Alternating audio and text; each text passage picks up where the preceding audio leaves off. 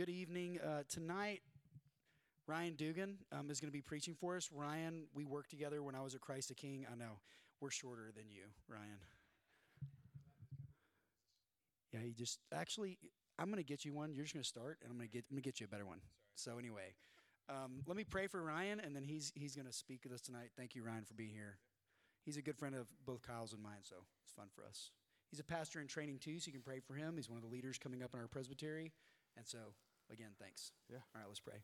Father, I give you thanks for Ryan, for your calling upon his life to serve in your church this way. We do pray for him as he speaks with us this evening and reminds us of your word. Pray your Holy Spirit would take the words from him and apply them to our heart, Lord, as your Spirit sees fit. Would you work in and through your scriptures to transform us as we put our faith in you? In Jesus' name we pray.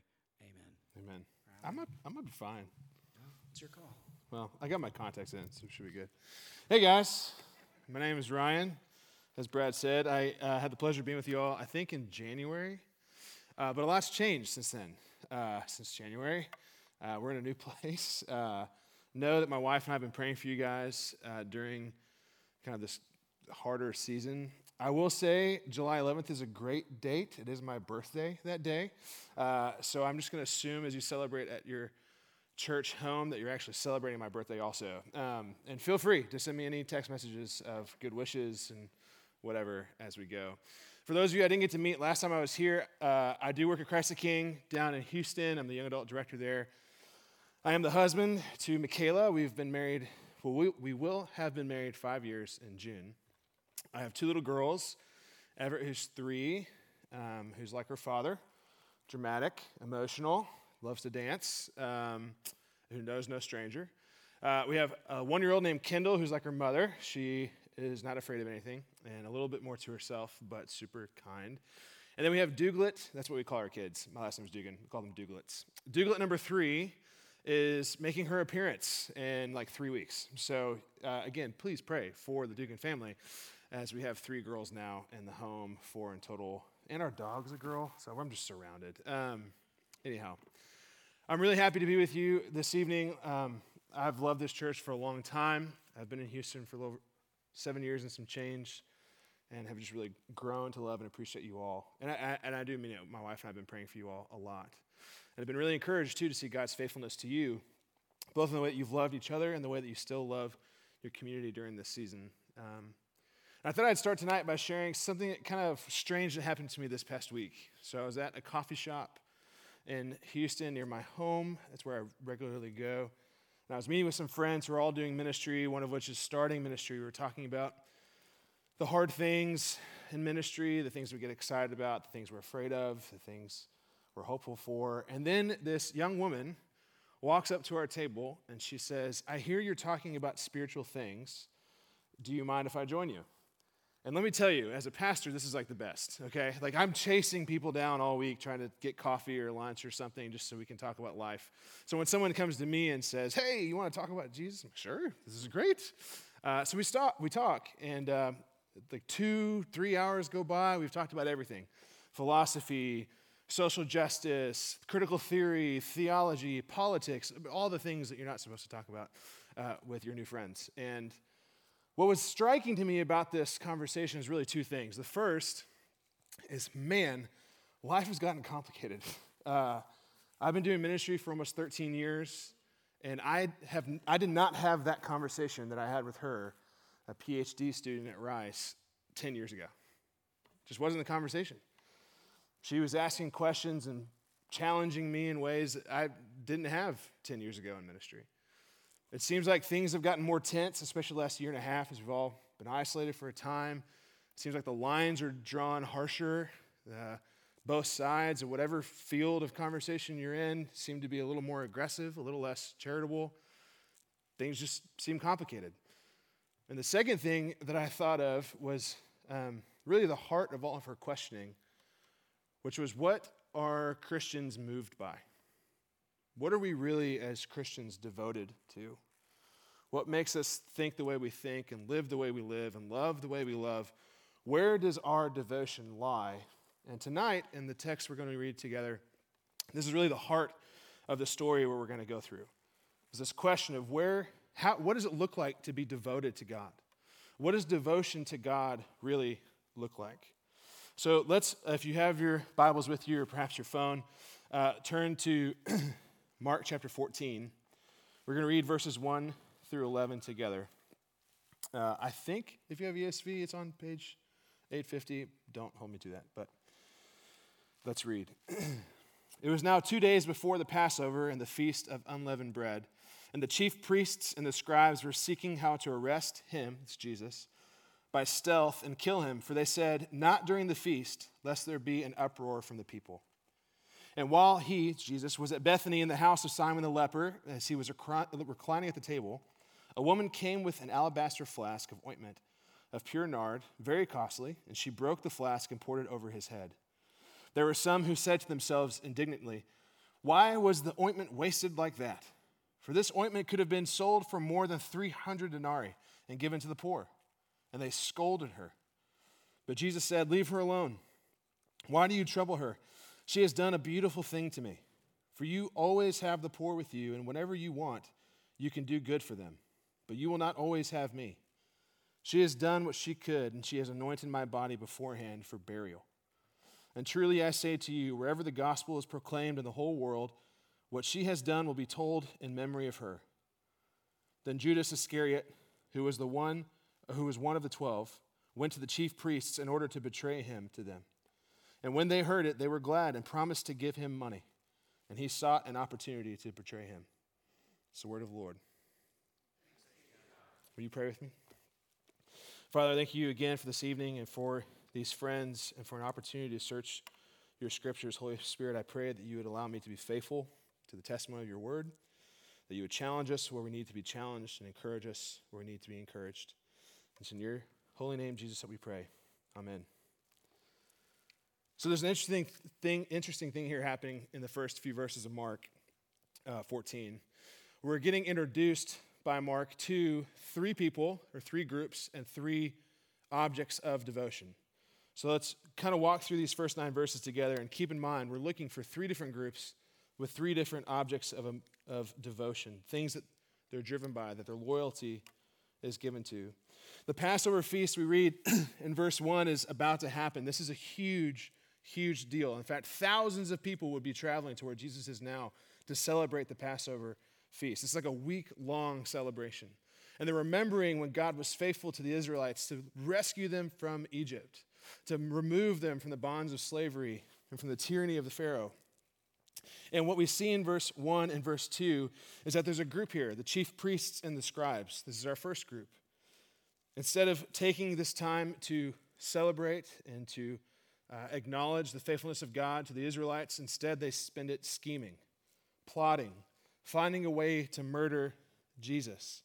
And they do this craftily. They know that a lot of people are there, and Jesus has become pretty popular. He's been walking around healing people, rescuing people from illnesses, proclaiming the good news of the kingdom that has come in him. And so they're afraid that if they meet him head on, that there might be protests, there might be riots, there might be uproar about their opposition. So they plan to sabotage. Now, before we totally condemn the chief priests and the scribes, I want to remind you what they're kind of going through. These men were the elite. They were the cream of the crop. They were held in high esteem. Their names were known, and they were of massive power and influence in their communities. And to them, Jesus comes around, and they see their power. They see their influence getting ripped away from them. And instead of acknowledging who Jesus was, who he claimed to be, the God made flesh to come rescue the world, instead they fight and brutally to maintain their power, to maintain their influence. See, because their devotion was to their power. They were devoted to their own influence. So that's the first group. Let's look at verse 3. We move in verses 3 through 9 to a different setting. Jesus has been invited to a dinner, it says, at Simon the leper's house. We get some insight from John 12, another testimony of the life of Christ, that Lazarus was there, that his sister Mary is in fact the woman that we read of here in Mark. They're all around the dinner table and celebrating. If you don't remember who Lazarus is, this is the young man who died, whose sisters Mary and Martha mourned the death of, and who rebuked Jesus for not showing up to rescue him, to save him from death. Jesus weeps with them, Jesus rebukes them, and then Jesus ultimately puts life back into Lazarus. These are the people they're eating with. So this is a celebration of the Passover, but just as much, it may be a celebration of the life of Lazarus, that God has provided new life to him. And as they're sitting there, Mary takes this alabaster flask. As we read, in verse 5, this expensive, valuable flask, she breaks it apart and pours the perfume over Jesus' head. This is a sign of honor, a sign of worship. And we see in verses 4 and 5, the disciples, again in John 12, we are given more detail, led by Judas, watching and scoffing Mary for her actions. Why was the ointment wasted like that? This ointment could have been sold for more than 300 denarii. This is the voice of Judas. And in John 12, we're told that this was not because of an empathy or a compassion for the poor, but actually instead because he loved money. He was the thief among the 12. He had his hand in the cookie jar at all times. See, because Judas's devotion was not to the Christ, Judas's devotion was to his own self-protection. It was to money. He was devoted to money. But Jesus in verse 6 rebukes the charges of Judas. He rebukes the charges of the disciples and says that she has done something beautiful. She has treated him and done something beautiful. But why? Well, she's done what she could. She's anointed my body for burial. She has chosen to give her devotion to me. Mary's exposed. Her devotion is exposed, and it is to Jesus. Mary's security, her life, the life of her brother, is found in Jesus. There's two things I want us to see about these kind of three people and three different devotions. I want us to see two things about the nature of our devotion, about the reality of how it works. The first is that our devotion has a singular focus. Your and I's devotion, our object of worship, has only one place to go, only one object. When I first moved to Houston, a little bit of backstory, I went to Wheaton College in Chicago, if anybody's heard of that before. When I was there, I became an avid Cubs fan. I went to Wrigley Field. We'll just wait. I went to Wrigley Field. I saw the Ivy. I fell in love. Field of Dreams was one of my favorite movies growing up. I felt like I was in the movie when I went. So anyway, fast forward, I moved to Houston 7 years ago, and someone from our church offers me tickets to the Astros-Cubs game, and we get I haven't been in a long time, the green seats, is that what they're called? Where you're sitting like right behind home plate, and you get to like you spend half the game in the buffet underneath the stadium, and they come up and kind of watch it before you go get nachos again. So I'm getting invited to this game, and I'm thinking, this is awesome. I'm going to grab my Cubs gear. I'm going to wear it. It's going to be great. And then I'm reminded by my friend who's giving me these tickets, you better not wear Cubs gear. Now, see, here's the thing. There was a place of tension in my heart. I wanted to go and enjoy the nachos, but I also wanted to wear my Cubs gear. My loyalty was being tested.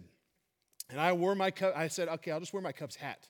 So I wore normal clothes, wore my Cubs hat, and I could see the car coming down the road. And then I began to sweat and get kind of nervous.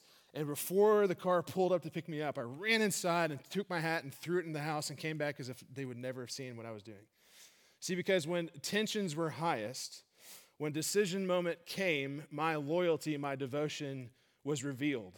I was more devoted to this nacho than I was the Cubs. I was more devoted to watching the game and this experience than I was to the Cubs. And I will say I think it was better off because the Astros got really good after that. So anyway, true colors are revealed. Matthew 6:24 says this, no one can serve two masters. Either you will hate the one and love the other, or you will be devoted to the one and despise the other. You cannot serve both God and money. The scripture is clear.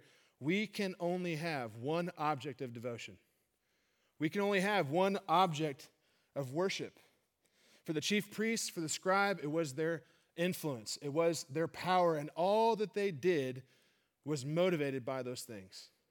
For Judas, it was money. He was devoted to financial gain, and every decision that he made, every leverage that he pulled off was for that gain. But Mary was devoted to worshiping Jesus. She blessed him for who he was and what he had done, namely seeing the resurrection of her brother. What I want us to know and recognize tonight is that you and I are far more like the chief priests and Judas than we'd probably like to admit. we too, when our power and our influence are questioned, or pushed, or stripped away, are tempted to fight back with ruthlessness. You see this in every fight. When my power or influence is questioned by someone that I don't think it ought to be questioned by, how do I respond? Maybe much like the chief priests. Whenever we're like Judas in the fact that we're tempted to be devoted to the things around us, we're swept up by career advancement, by social advancement, by security, by power, by money. But we're also like them in that we're ultimately devoted to just one thing. Our hearts can only worship ultimately one thing. So the challenge for us, especially Christian, is to choose today, whom will you serve? Who will you devote your life to? It can only be one. My contention is it ought to be Jesus, that we love him and obey him. The second nature or the quality of devotion is this, that it's costly. Our devotion is costly. Look again at verses 3 through 9. Remember this significance of the costliness of the perfume. This is 300 denarii. That's about 1 year's worth of wages. This is a lot amount of money. But not only that, it resembled, it was a symbol, there you go, for something much bigger. To break this flask is the only way to get the perfume out. So in other words, once this was broken, once she blessed Jesus in this way, there was no turning back. And this flask, this alabaster flask, was likely the most valuable thing in her life. To break something like that, to pour perfume over the head of Jesus was also an incredibly vulnerable thing. In a very real sense, when she broke that flask not over the head of Jesus, but when she broke it and then poured it over Jesus gently, she was pouring herself before him. She gave him all that she was. And the significance of Judas's betrayal is no different. The cost of his devotion was no different. As John 12 mentions, again, Judas had shown his love for money throughout. This action of betrayal for a payday from the chief priests was a long time coming. The entire time he's with the Christ, he steals. He has his money, his hand in the cookie jar. The consequence of consistent compromise and habitual decisions led to his betrayal.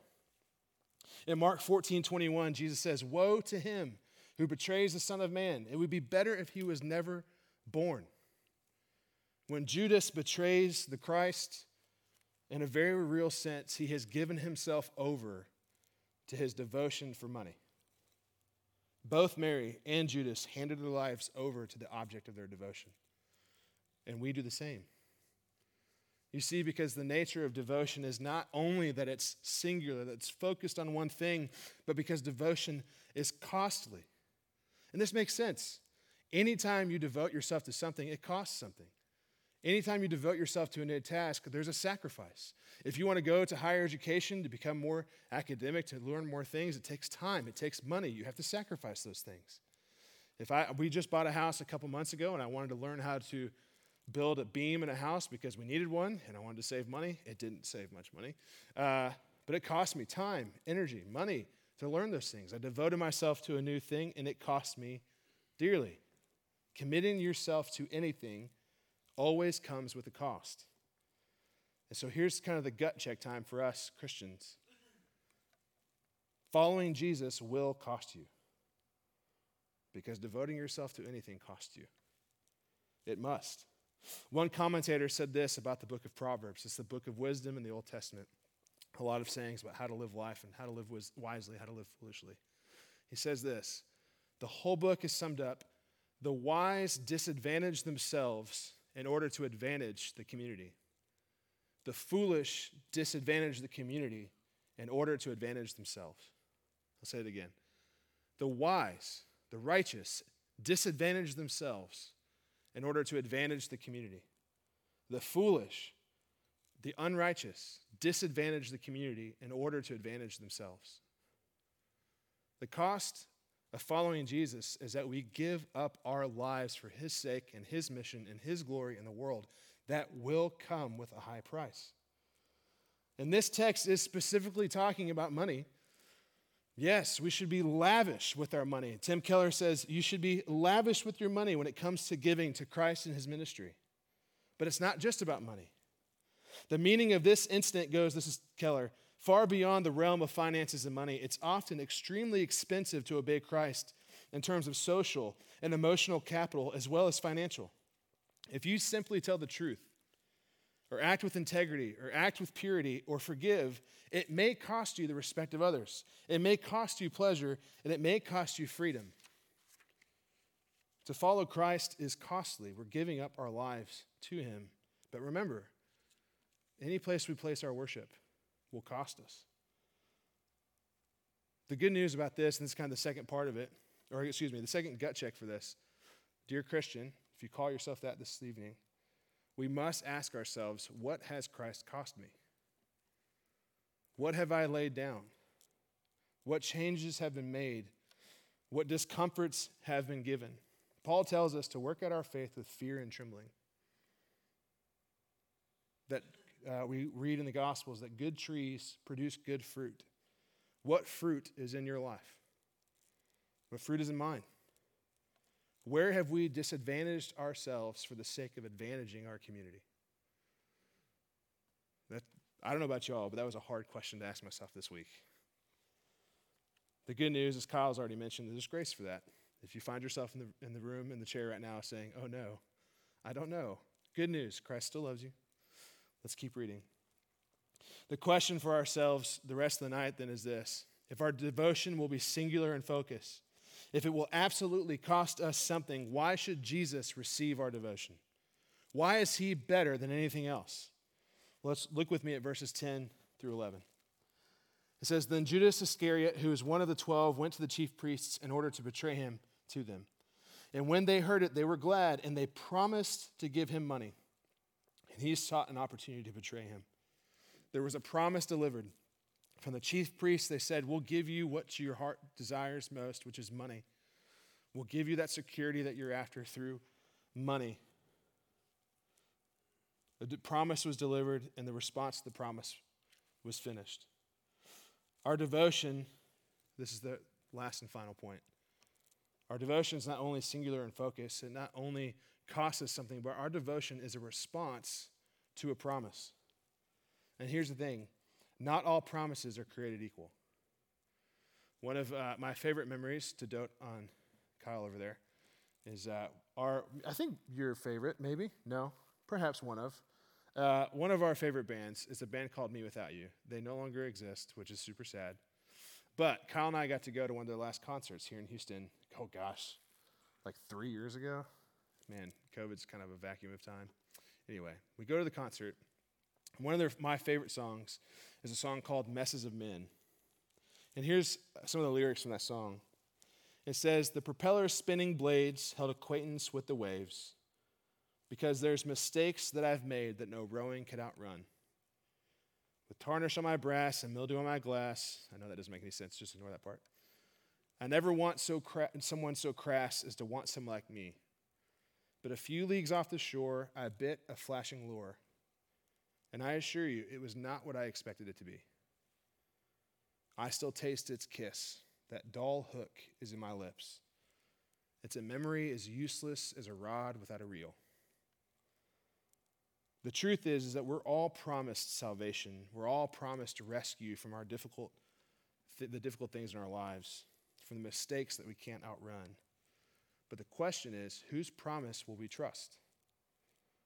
The world promises us rescue and financial security and not social security like you put in, but like friendship security and popularity and politics. But the difference in the promises is that when the world asks for our devotion, it does not offer its devotion in return. It's like a dull hook that's in our lips that reminds us of a memory of promise that's as useless as a rod without a reel. But the good news is that the promise of God, when he asks for our devotion, he asks as one who has already devoted himself to us. The promise of the world is that the shifting sands of money, popularity, economic, social, and political security will actually give us life. But the promise of Christ is found in verse 8, that he was being prepared for a burial. See, Christ knew what was about to come that you'll get to in a few weeks. He was just a few days away from offering himself up on the cross to take the full wrath of God, our punishment, and to conquer death with his resurrection. He knew what was coming, and he asked for our devotion, having already given himself to us, having already devoted himself to us. So I ask you, and ask yourself, whose promise is better? Whose promise is better? What does this mean practically? We're going to end with this. If you're wondering what this devotion looks like on a Saturday night or a Tuesday morning, how we might actually embody this, John 14:15 tells us this: if you love me, you will keep my commandments. The way that we show our devotion to Jesus, much like Mary did, is we pour ourselves out to him, we love him, and we love his people. My prayer, dear Christian, is that when we look at the cross and we see the worthiness of Christ for our devotion, that we respond accordingly. Like the hymn, "When I Survey the Wondrous Cross," it says, "Were the whole realm of nature mine, that were a present far too small. Love so amazing, so divine, demands my soul, my life, my all." I hope that we would see, what we would know is that what we would feel is the tremendous love of God. And in doing so, we would offer our love and obedience to him. Let's pray. Christ, thank you for this evening. Thank you again for my friends. I pray, Holy Spirit, that you would give us strength to love you. You give us strength to be devoted to you and to you only. That when the whispers and the temptations of this world come, that we would see them for what they are, as false promises. Holy Spirit, give us eyes to see what is true. Let us experience your love and mercy for us. And it's your name, Jesus, we pray. Amen.